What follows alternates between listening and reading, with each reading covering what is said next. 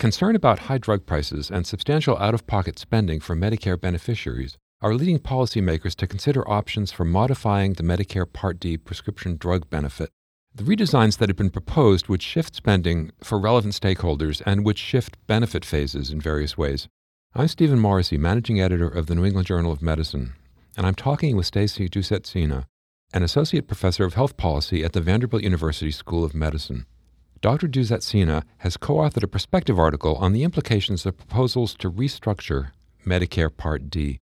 Dr. Dusetzina, what are the limitations of the current Medicare Part D standard benefit design? Why isn't it ideal for beneficiaries, or from a policy perspective more generally? So there are a couple of key problems with the benefit design of today. The first is that for beneficiaries, those who have a very large amount of drug spending, like people who have cancer or other complex conditions, they don't have any limit on how much they have to pay out of pocket. So they have to pay a percentage of the drug's prices even after they reach what we call the catastrophic spending limit. Today, that's 5%. That doesn't sound like a lot of money when you think 5%, but when your drugs cost nearly $14,000 or $15,000 a month on average, that can really add up. So today's benefit lacks important financial protection for seniors. The other big component here is that it really puts taxpayers on the hook for a large amount of spending.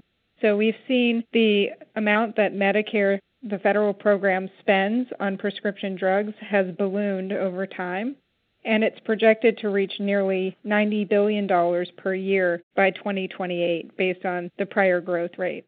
The first redesign that you describe in your article is the Department of Health and Human Services proposed rebate rule. So in what way would that proposal fix the problems with the current benefit design, and what gaps would remain? So that proposal is one that has been very popular when you present the basics of it to consumers and to members of Congress. The idea is that prescription drugs usually receive rebates that are paid to your health plan after you purchase a drug. Insulin is a very good example of this, where the list price of the drug on which patients' coinsurance or deductibles are paid, is about twice as high as the net price, what your health insurance plan ultimately pays.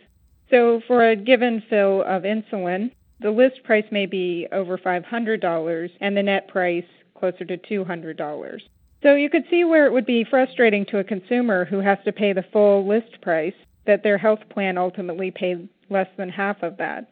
So the rebates proposal basically says that they want to take these rebates that are paid to health plans and provide them to the patient when they're filling their drugs. So that sounds really good, but insulin is an outlier.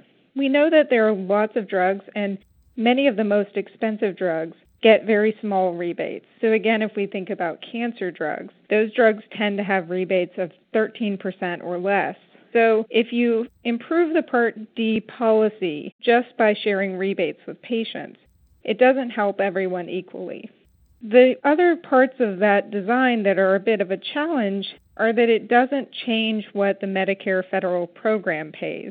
So the only real substantive change under that redesign proposal is targeting out-of-pocket spending and sharing rebates, but it doesn't address any other spenders or stakeholders in the system. So looking at a second proposal, under the redesign proposed by the Medicare Payment Advisory Commission, it would take longer for beneficiaries taking brand-name drugs to reach the catastrophic coverage threshold. And once they hit that threshold, there'd be a cap on out-of-pocket spending. So what are the merits and drawbacks of that approach?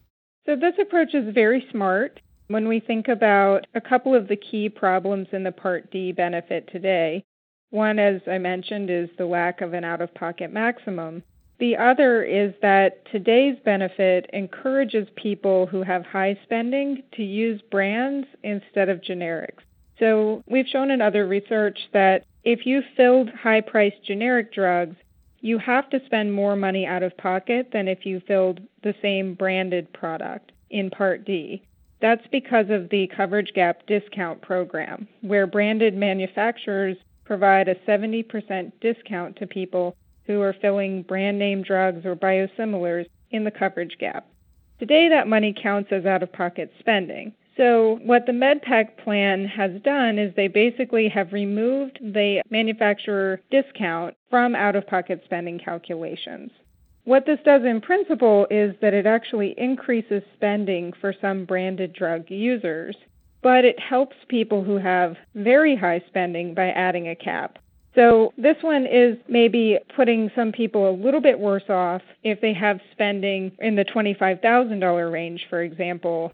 They may see their out-of-pocket costs go up under this proposal, but people with spending higher than that may actually see their out-of-pocket spending go down. So, and then the third redesign that you describe is from the Senate Finance Committee. It's a bipartisan proposal that you say would substantially reduce out-of-pocket spending for these beneficiaries with high drug spending. So, what implications would that have for drug manufacturers and insurance plans? So the Senate Finance Plan is actually very similar to the MedPAC plan in design, except it lowers the out-of-pocket spending threshold to $3,100. So you have to spend less on prescription drugs to reach the out-of-pocket maximum. So under the Senate Finance Committee plan, while it adds an out-of-pocket maximum for consumers that is set at $3,100, saving them quite a bit of money, it does increase spending that is required by drug manufacturers and by health plans when people reach the catastrophic spending phase. Under that proposal, health plans would ultimately be responsible for paying 60% of drug spending in the catastrophic phase, and manufacturers would have to pay 20%. Under today's benefit, manufacturers pay 70% during the coverage gap. So they have a fixed amount of spending before they no longer have to provide the discount. Under the redesign, manufacturers would pay 20% indefinitely. So the higher their drug prices, the more of their drugs that are being filled in the catastrophic phase, the more money it costs the manufacturers in the discount program. So, what's the pushback on these proposals? Which of the three do you think is the most politically feasible? So I think the Senate Finance Committee plan seems more politically feasible than some of the other plans. The rebate plan has a lot of support from the pharmaceutical industry, but is heavily opposed by the insurance industry, and has since been terminated by the administration. So the proposal that they put forward, they have now stopped pursuing, although there's still discussion in Congress about incorporating some of the elements into proposals that are moving forward today. I think Senate Finance's plan is likely the most feasible, partly because it has similar design as the MedPAC plan, but doesn't increase spending for some beneficiaries the way that the MedPAC plan would. So if I were a betting woman, I would put my money on the Senate Finance plan. But of course, there are a lot of proposals that we're likely to see coming up in the future that may change how I'd like to bet. So, in that regard, finally, you say in your article that none of these proposals address drug prices directly. And in a related perspective article, Frank and Nichols write that allowing the government to negotiate drug prices on behalf of Medicare could lower excessively high prices. What do you see the prospects for drug price negotiation or for other policies that would target the prices themselves?